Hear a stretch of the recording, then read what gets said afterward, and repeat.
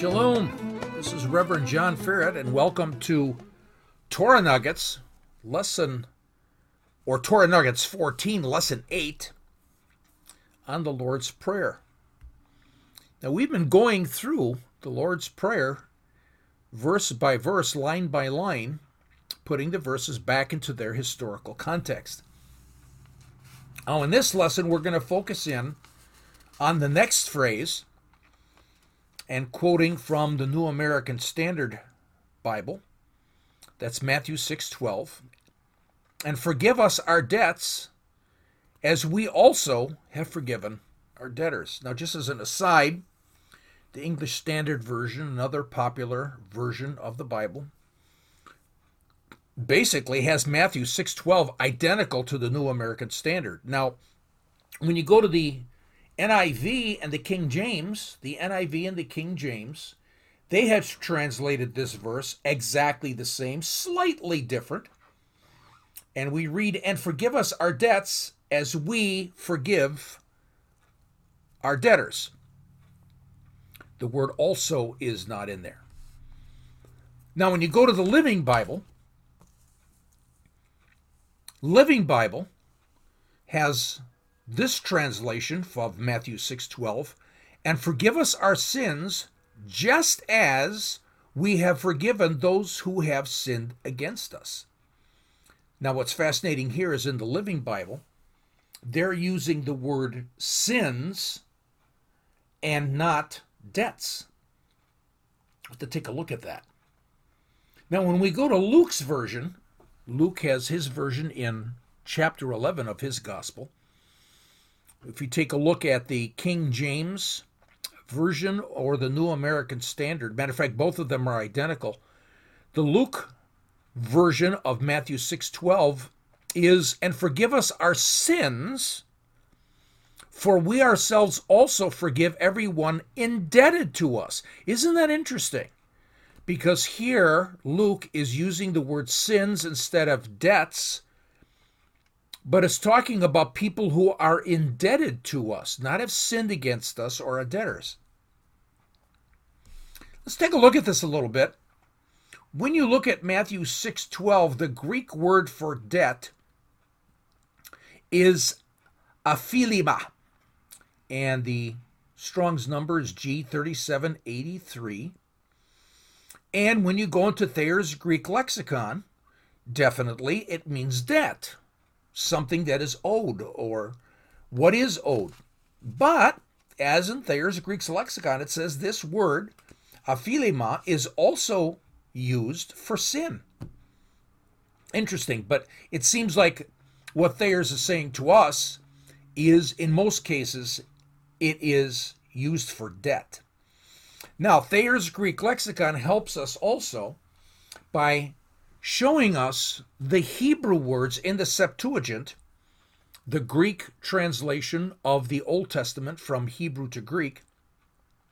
And Thayer's Greek lexicon says that aphilema comes from a number of Hebrew words, but one in particular is hov. H2326 is a Strong's number, and hov can mean debt, or sin, or debt from sin. So this is interesting because if we look at the Greek word that is used in Matthew 6:12, aphilema, it seems as if in Thayer's Greek lexicon, and going back to the Hebrew, debt is probably the proper word, and debtors. Forgive us our debts as we forgive our debtors. When we go to Luke, the word there is not aphilema, but is amartias. Amartias is G266, and the Greek lexicon, the Thayer's Greek lexicon says this can stand for sins, or the penalty resulting of sins, or a bad deed. So in Luke, a specific Greek word is used that has the implication of sins, but it's very interesting because it can mean the penalty of sins. Again, with the help of Thayer's Greek lexicon, we can go to the Hebrew in the Septuagint, and amartias actually translates the word chata'at from the Hebrew H2403, and chata'at is a sin, it's a penalty, or something that which is owed. So when we go back to the Hebrew, we get the impression that it could be sin, but it seems as if in the Hebrew culture, it's more the debt or the penalty resulting of sin. Dr. Brad Young, and again, I have mentioned him before in previous sessions, he is a highly credible Bible scholar. He has an article on the Lord's Prayer at Jerusalem Perspective. Once again, I've linked you to that article, but remember, Jerusalem Perspective is a pay site. Jerusalem Perspective is Jewish and Christian scholars, Jewish non-Christian scholars, and Christian scholars, and some Jewish Christians who are scholars. And at Jerusalem Perspective, this is called the School of the Synoptic Gospel. So we're emphasizing Matthew and Mark and Luke. So he's got his article there, and if you want to access these articles, it's a $60 fee on an annual basis. But if you're serious about the Bible, I highly recommend that you access and get a membership to Jerusalem Perspective. Hundreds and hundreds and hundreds of articles of the Synoptic Gospels, and putting it back into the historical context, the Hebrew culture of Jesus' day. So Dr. Young, in his article, he shows from the Hebrew culture that debtors are sinners. And we see this in the Jerusalem Talmud. The quote is, "We are obliged to praise your name, our King, for each drop of rain that you send to us, for you do good to debtors." Dr. Young is pointing out that that word debtors here from the Jerusalem Talmud is the Hebrew word ha-yavim, which is the plural of the word hov. Hov, again, is sin or debt. Ha-yavim is the plural. And again, the word there is one who is obligated, one who owes, a debtor. However, the word is used differently in another place in Hebrew literature. This is the book of Ben Sirach. You might know it as a book of the Apocrypha, the book of Sirach. And in chapter 8, verse 5 of the book of Sirach, "Do not reproach a person who repents of wrongdoing. Remember, we are all sinners."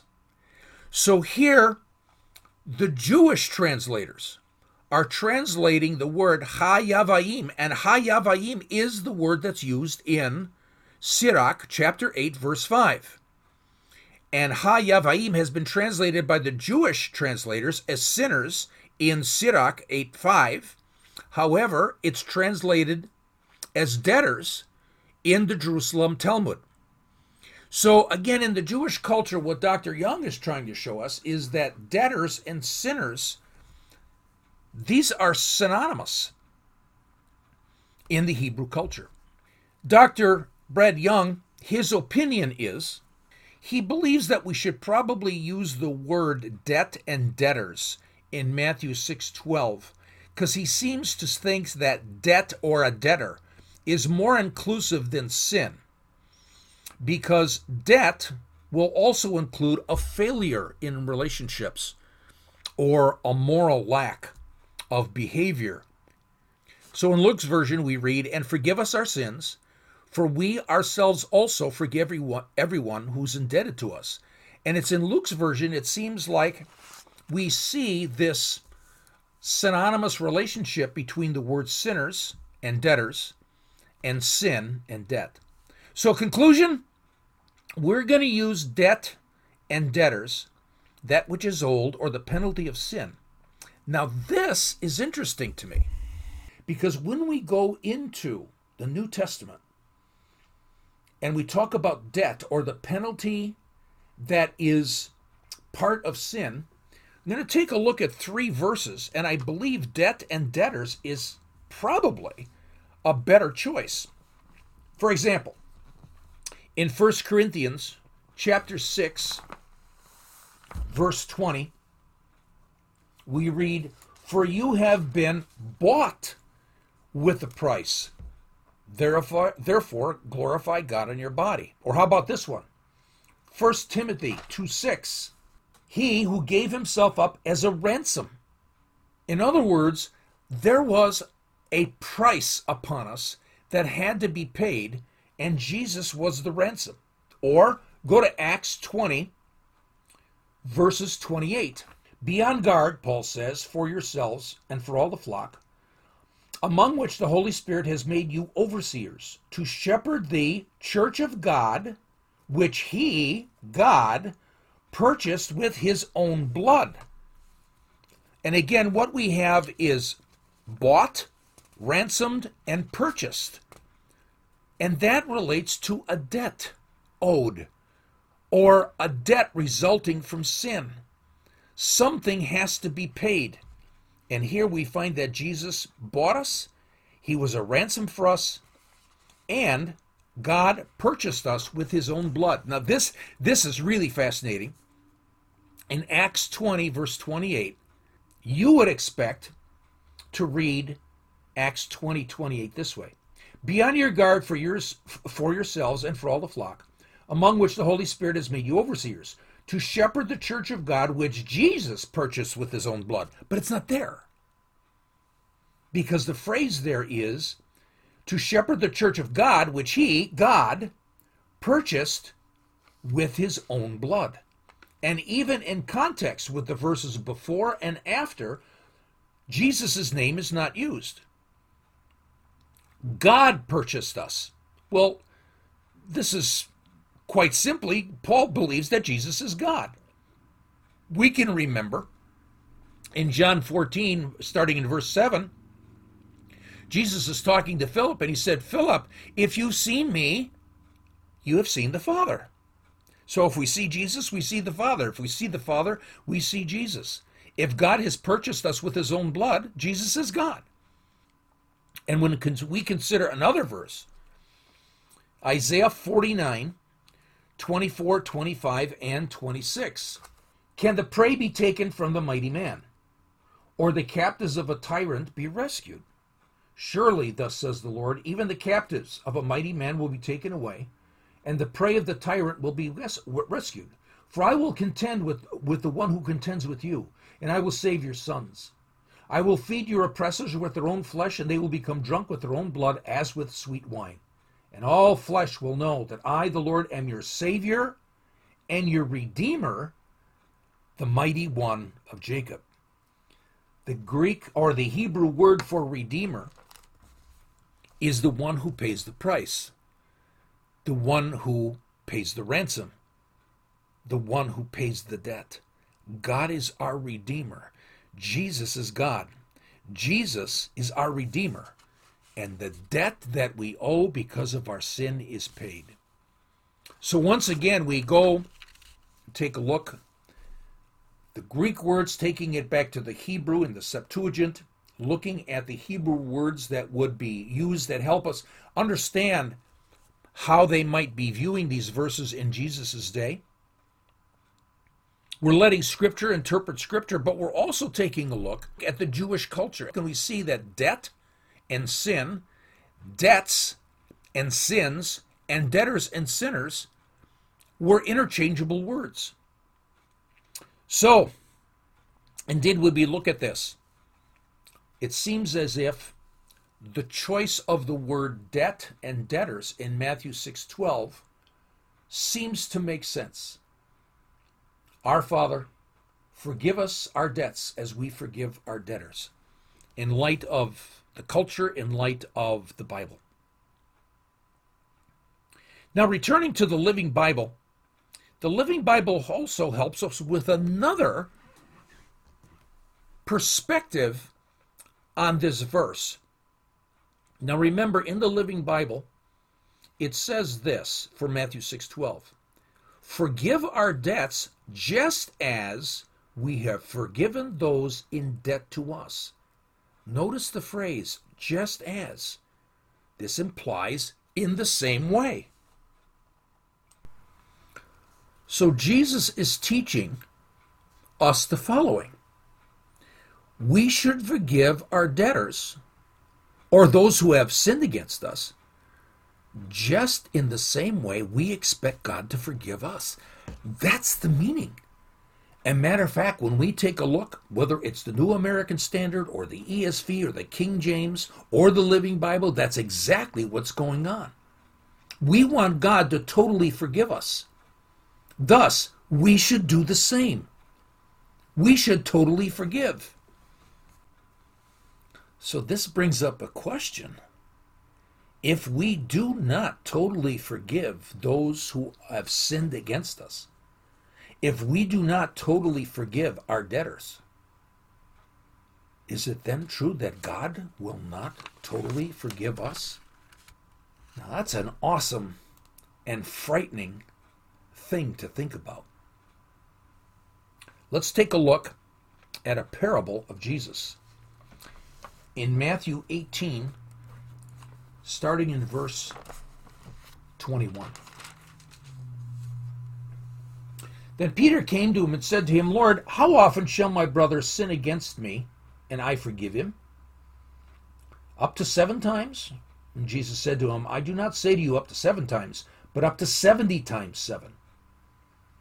For this reason the kingdom of heaven may be compared to a king who wished to settle accounts with his slaves. When he had begun to settle them, one who owed him 10,000 talents was brought to him. But since he did not have the means to repay, his Lord commanded him to be sold, along with his wife and children and all that he had, and repayment to be made. So the slave fell to the ground and prostrated himself before him, saying, Have patience with me, and I will repay you everything. And the Lord of that slave felt compassion and released him and forgave him the debt. But that slave went out and found one of his fellow slaves who owed him 100 denarii. And he seized him and began to choke him, saying, Pay back what you owe. So this fellow slave fell to the ground and began to plead with him, saying, Have patience with me, and I will repay you. But he was unwilling, and went and threw him in prison until he should pay back what was owed. So when his fellow slaves saw what had happened, they were deeply grieved, and came and reported to their Lord all that had happened. Then summoning him, his Lord said to him, You wicked slave, I forgave you all that debt because you pleaded with me. Should you not also have had mercy on your fellow slave, in the same way that I've had mercy on you? And his Lord, moved with anger, handed him over to the torturers until he should repay all that was owed him. And here's Jesus' final statement regarding this parable. My heavenly Father will also do the same to you if each of you does not forgive his brother from your heart. Now, when we combine this parable with Matthew 6:12, the connection is too obvious. Remember, in Luke, in chapter 11, it was a disciple who came to Jesus and asked Jesus, How can we pray? So it seems as if what's happening here is Jesus is saying, as his disciples, this is a characteristic of a true Christian. This is a characteristic of a true disciple. We forgive totally as a true disciple because we expect God to do the same for us. Now this comes back to a previous lesson. This is Truth Nugget 6, Lesson 1. And I've entitled that one, Pray Like the Rabbi. I've linked that lesson in the description of this lesson at the website, lightamenorah.org, www.lightamenorah.org. So if you're listening on another podcast channel or another podcast service, you can come back to www.lightamenorah.org and you can find this lesson. And you'll see the link to Torah Nugget 6, Lesson 1, to pray like the rabbi. And in that lesson, we talked about, again, like I said, that disciple in Luke chapter 11, he sees Jesus praying. Now remember, in that culture, a disciple of a rabbi, he wants to be like their rabbi. He wants to imitate his actions. He wants to teach his interpretations of the Torah and the Bible. He wants to go in his rabbi's name. So this disciple of Jesus, he's asking, Jesus, I want to be your disciple. I want to be like you. Teach me, Jesus, how you pray so I can be like you. Now, when we understand this, Matthew 6:12 even goes deeper. Jesus gave us this prayer. It was his prayer. It was the Lord's Prayer, Hatafila Adonai in Hebrew, the prayer of the Lord. But he gave it to his Talmudim. He gave it to his disciples. He gave it to us. It is our prayer as well. It becomes the prayer of the disciples, Hatafila Talmudim. So, Matthew 6:12 for a true disciple perhaps is saying this: Father, may I be a true disciple. May I be like your Son, like Jesus. He forgave us totally. So too, Abba, may we forgive others totally, so that we can be totally forgiven. Help us, Father, to be true disciples. I'm indebted to Ray Vander Laan, a renowned Bible teacher who teaches the Bible in context, and he has many, many videos of teaching the Bible in context and on location. The videos are in Israel, and they're in Turkey, they're in Jordan, they're in the Sinai, they're in Egypt.